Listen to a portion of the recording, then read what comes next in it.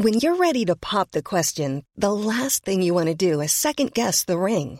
At BlueNile.com, you can design a one-of-a-kind ring with the ease and convenience of shopping online. Choose your diamond and setting. When you find the one, you'll get it delivered right to your door. Go to BlueNile.com and use promo code LISTEN to get $50 off your purchase of $500 or more. That's code LISTEN at BlueNile.com for $50 off your purchase. BlueNile.com, code LISTEN. It's December 14th, 2008, and another remarkable event is about to be uncovered by Arian, Rebecca, and Ali, the Retrospectors. As he stood up just a few metres from George W. Bush on this day in 2008, the journalist Muntada al-Zaidi shouted in Arabic, "This is a gift from the Iraqis. This is the farewell kiss, you dog," and hurled his shoe at the US president's head. Bush ducked as Zaidi, well, I guess reloaded or something with his second shoe, with which he also missed. But in the act, at least, of throwing these shoes at George W. Bush, he became a cult hero throughout the Arab world. And I have to say, not to come in on a pro-George W. Bush wing on this story, but he handles the incident pretty coolly. It'd been a long time since I'd seen this video, but he sort of ducks, and then you can almost see him smirk, like he's pleased with himself. Yeah, he's got his George W. smile on. He knows that it's an incident. He knows that he's on camera. I mean, bear in mind, this was the president who was on camera being told about 9/11 whilst at a primary school, so he'd been stung by, video footage previously, hadn't he? I think he knows immediately, oh, okay, this is going to be on the internet, so let's react. Part of it is almost like he's got this weird jock thing going on where I think he's pleased with himself that he's ducked the shoes so effectively. If I were the US president and I saw some object flying towards me at a press conference in occupied Iraq, I would be absolutely bricking it. Yeah, you're right. And also, I know Bush doesn't speak Arabic, but I mean, the second one is delivered with real venom, even though this is a sort of novelty thing to do. He says, "This is from the widows, the orphans, and those who were killed in Iraq." But yeah, Bush, Jock is right. That is exactly the expression. Like, he ducks it brilliantly both times, and then he makes a joke out of it in a sort of Tony Blair-esque way, like slickly deals with it. Yeah, or quite like that moment where Obama swatted a fly. The fly, yeah. In the middle, and it just looks so pleased with himself. Just like, yes, I am president, yeah. Look at my physical capacity kind of way. I don't know what's changed in the intervening years either, but I just feel like the whole incident would be taken in a far more sort of somber, po-faced way now. Like, even immediately afterwards, a reporter asked Bush about it, and his response was, all he said was, "It's a way for people to draw attention. I don't know what the guy's cause was. I didn't feel the least bit threatened by it." He didn't try and turn it into a drama, and I feel like now it would be turned into a huge drama. Mm. I mean, he'd been in politics a long time by this point. This was his, as he would see it, victory lap, wasn't it? It was his last chance to go to Iraq as president of the United States. And he had a mission there. There was some serious propaganda they wanted to get done. Maybe he just didn't want this shoe incident to be the thing. Later on that day, he went to give a speech at Al Thor Palace where he called the increased deployment of American troops in Iraq the year before one of the greatest successes in the history of the United States military. That's what he was there to say. Yeah, it had this sort of mission accomplished again kind of overtone that he was like, no, we really did do something good here, even though by this stage he must have known that things weren't looking good. But Zaidi himself, he was really broadly praised all around the Arab world, at least, as this kind of David versus Goliath figure. And thousands of protesters immediately demanded his release because obviously he was taken into custody immediately. And lawyers worldwide then volunteered to represent him pro bono.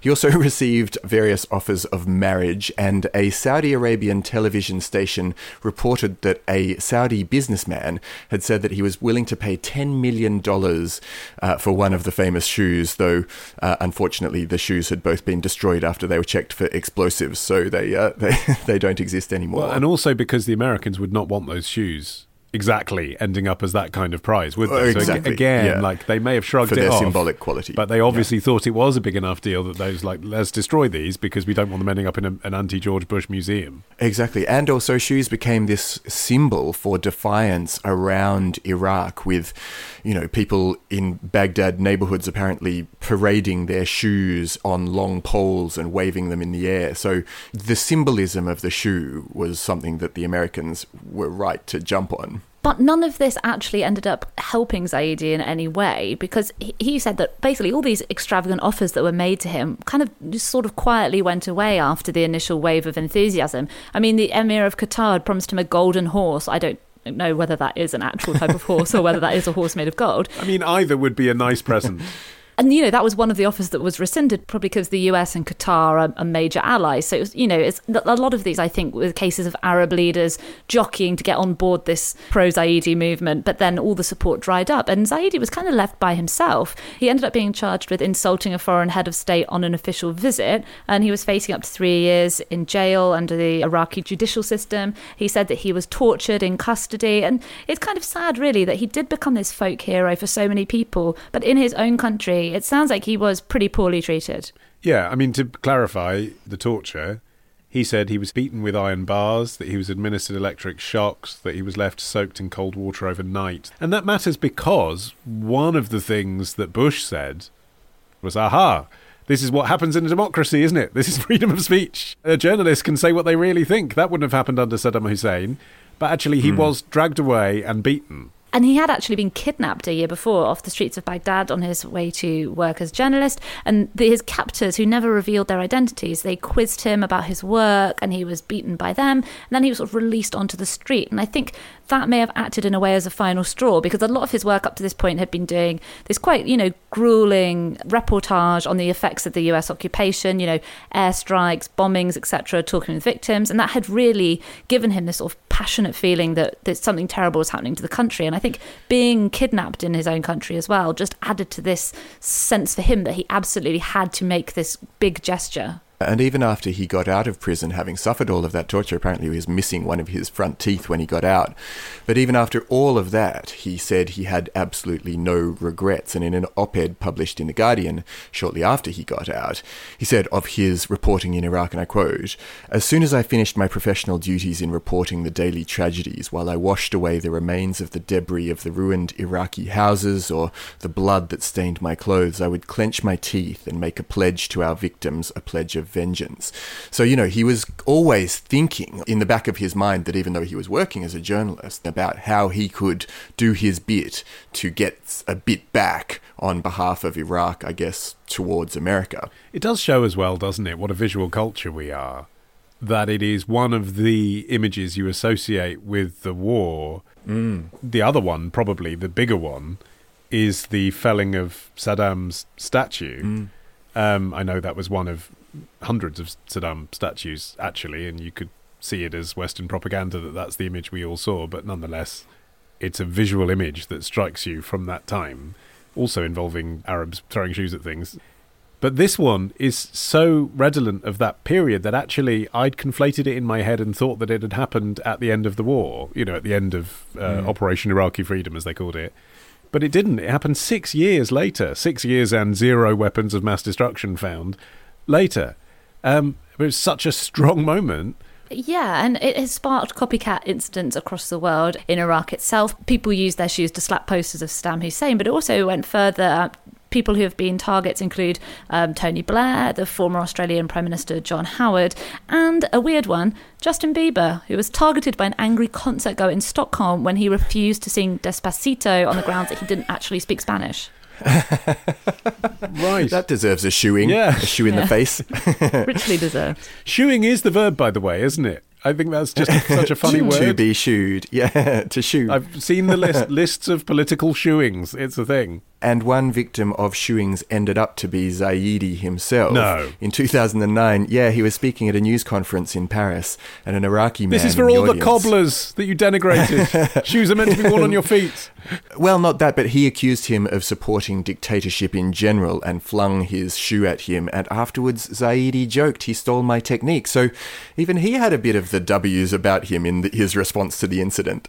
And do you know what happened after this guy threw the shoe? Al-Zaidi's brother, who was with him, chased the assailant and threw his own shoe at him. So shoes were flying all over the place at this point. I do think the cultural significance of it gets a bit overstated sometimes because, I mean, in the Arab world, showing the underside of the shoe is considered to be very offensive because it's, it makes contact with the ground. Yeah. That's one reason why a Muslim wouldn't enter a mosque and keep their shoes on, for instance. Right. But at the same time, it's really quite a universal gesture, right? If someone takes off their shoe and throws it at you, you're not going to be under the mistaken impression that it's like some kind of cultural sign of hospitality. Yes, and actually, it's also universal in the sense that almost everyone has shoes and can do it. Yeah. So it's like once you've weaponized that, you can't really stop people walking into events with.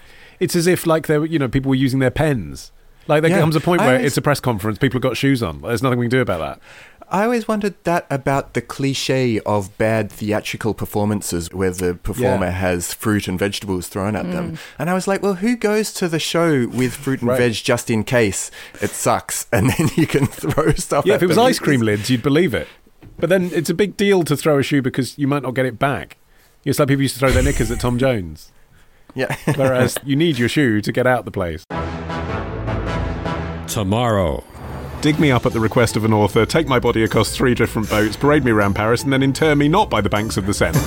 Love the show? Support the show. Patreon.com/retrospectors. Part of the Acast Creator Network. Planning for your next trip? Elevate your travel style with Quince. Quince has all the jet-setting essentials you'll want for your next getaway, like European linen, premium luggage options, buttery soft Italian leather bags, and so much more. And is all priced at 50 to 80% less than similar brands. Plus, Quince only works with factories that use safe and ethical manufacturing practices. Pack your bags with high-quality essentials you'll be wearing for vacations to come with Quince. Go to quince.com/pack for free shipping and 365-day returns.